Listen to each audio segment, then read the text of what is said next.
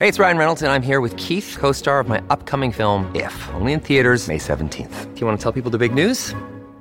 All right, I'll do it. Sign up now and you'll get unlimited for $15 a month and 6 months of Paramount Plus Essential Plan on us. MintMobile.com/switch. Upfront payment of $45 equivalent to $15 per month. Unlimited over 40 gigabytes per month. Face lower speeds. Videos at 480p. Active Mint customers by 531.24 get 6 months of Paramount Plus Essential Plan. Auto renews after 6 months. Offer ends May 31st, 2024. Separate Paramount Plus registration required. Terms and conditions apply if rated PG. When you need mealtime inspiration, it's worth shopping Kroger, where you'll find over 30,000 mouth-watering choices that excite your inner foodie. And no matter what tasty choice you make, you'll enjoy our everyday low prices, plus extra ways to save, like digital coupons worth over $600 each week. You can also save up to $1 off per gallon at the pump with fuel points. More savings and more inspiring flavors make shopping Kroger worth it every time. Kroger, fresh for everyone. Fuel restrictions apply. It doesn't matter whether you're doing exit 1, which is leaving corporate America, or exit 6, which is an 8-figure exit from your company, or exit 8, which is leaving an endowed foundation so that the charitable work or the philanthropic work that you want done can continue to go without somebody having to go out and fundraise. We give you the tools that you need. This can't be it. There has to be more. Wait, am I crazy? No. If you're yearning for more and working hard to make your dreams a reality, then you're in the right place. Welcome to Dreamcatchers. It's the only show committed to helping you self-actualize and then transcend, leaving you with the legacy you've always desired. Listen in on conversations with successful philanthropists, entrepreneurs, and founders every week as we connect with them for inspiration, education, and direction. Your host, Jerome Myers, is here to help you exit the matrix and transform into a leader of your own revolution. The question is, do you believe your dreams should be real? Hey, everybody, and welcome to the Dreamcatchers podcast. I'm your host, Jerome, and I am doing a solo episode today. Believe it or not, it's been a long time since we've done one of these, and I thought it was important for me to jump in and welcome all the new people who have joined us on this journey. As we've transitioned to focusing completely on founders and their exits over the past few months, I thought, man, let me just come back and introduce myself and talk a little bit about what we're doing here. So thank you for joining us on the Dreamcatchers podcast today. I can't believe how far we've come. I remember back in 2018 when we got started on this thing, we used to do a thing called Tribe Calls.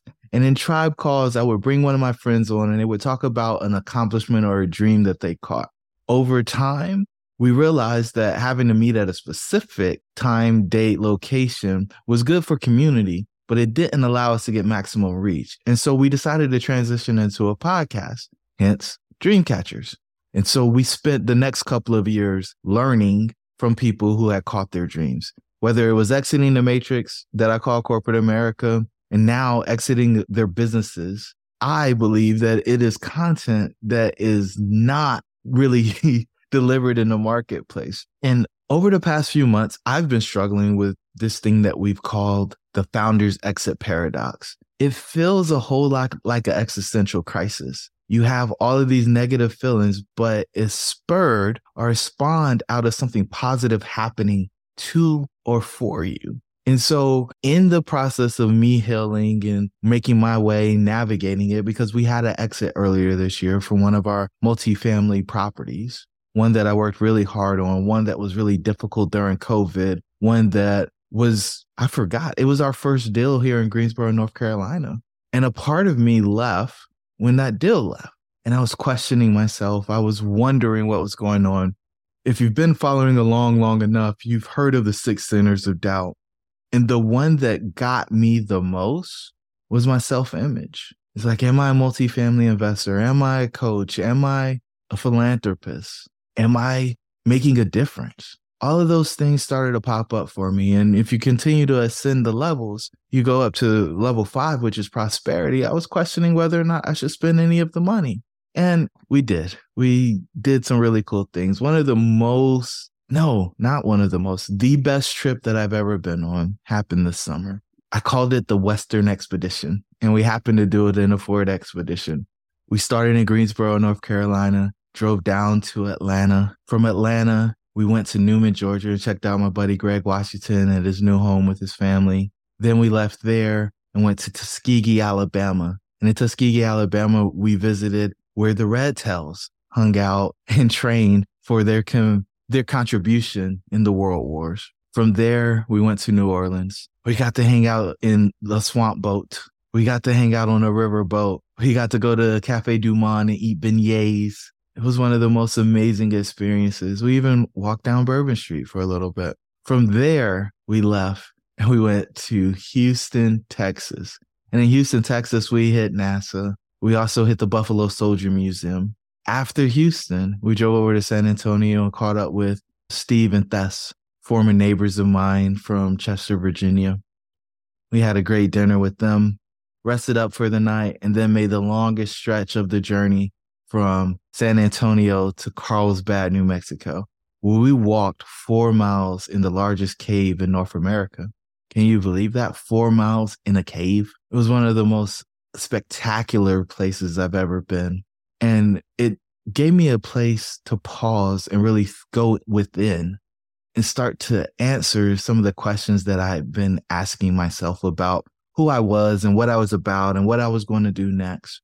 From there, we drove back across the oil fields and we ended up in El Paso, Texas, where we stopped for the night because we were breaking up the drive because we didn't want to have to do another really long stretch.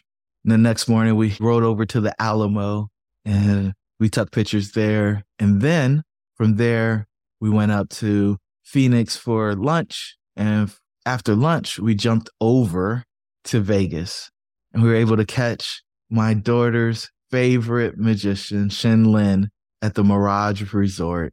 We had a suite.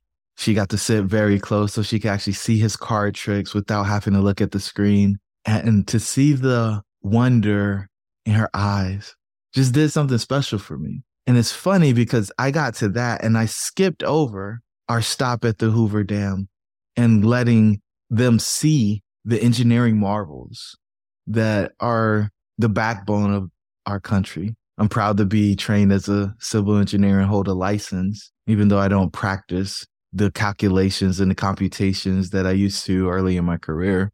And so coming back, we hung out in the suite. We actually walked the strip, saw some street performers, came back, rested for the night, then up early the next morning for the first helicopter tour. And so we left from the Vegas Strip, flew over the Hoover Dam, and then we landed on the floor of the Grand Canyon and got to see that in a way that most people don't ever get to see it.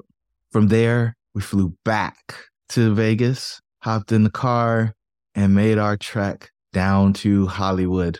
Now, it took me until I was in my 30s, late 30s, to make it to Rodeo Drive. But my kids were able to get there for the first time. And they're 11 and 13, and they had no idea why the street was so important or why people from all over the world come there.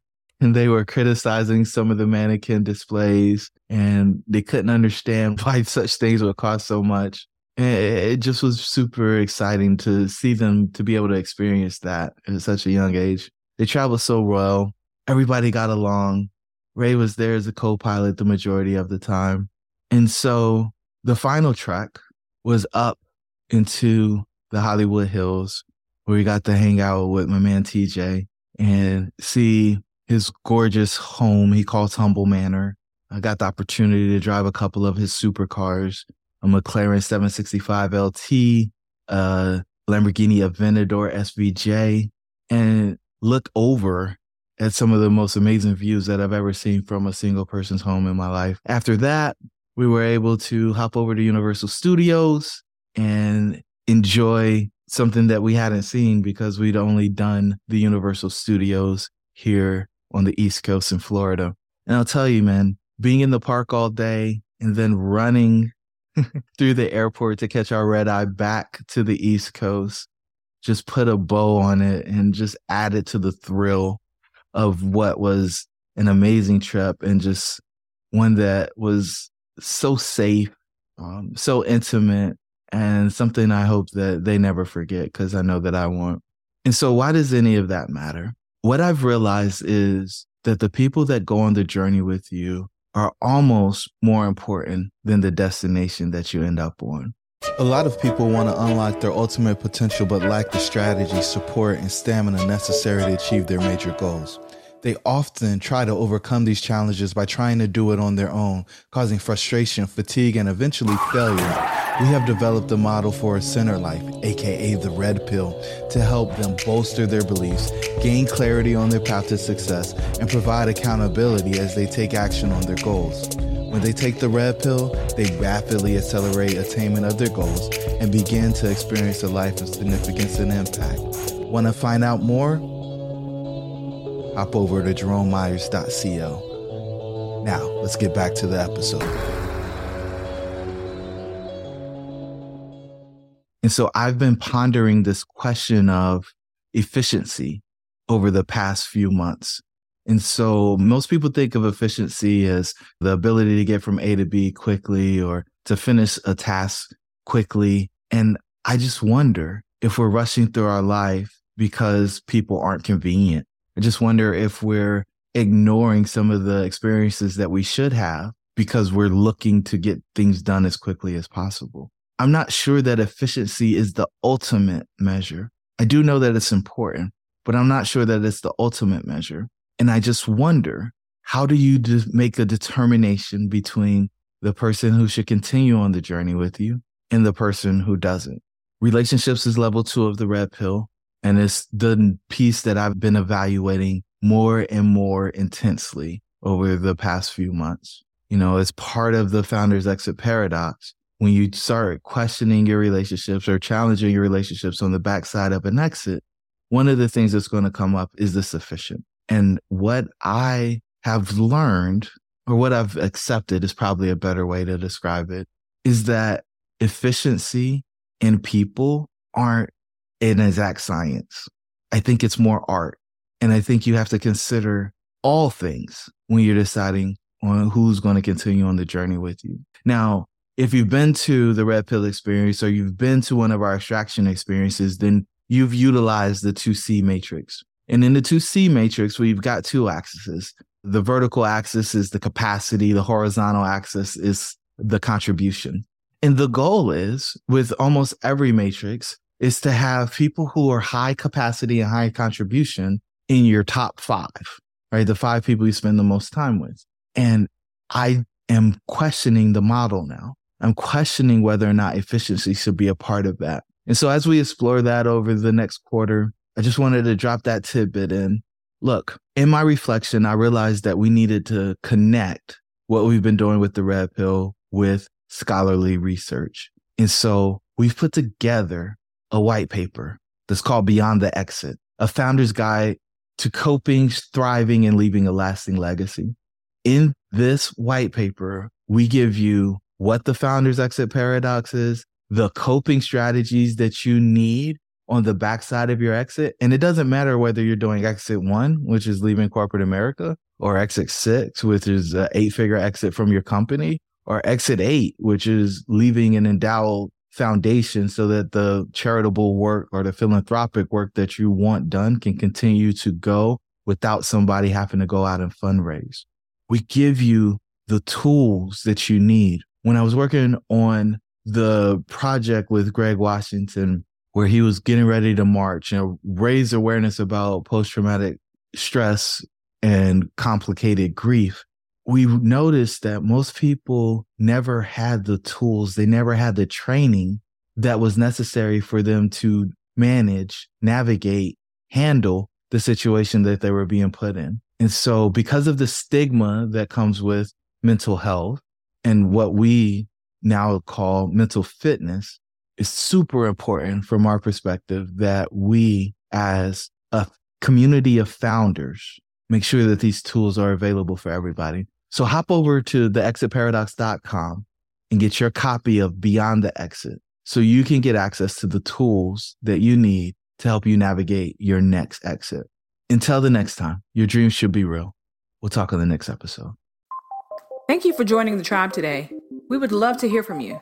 Please don't forget to rate, like, and share. Perhaps someone you know could benefit from what we've discussed. Until the next time, remember that your dreams should be real.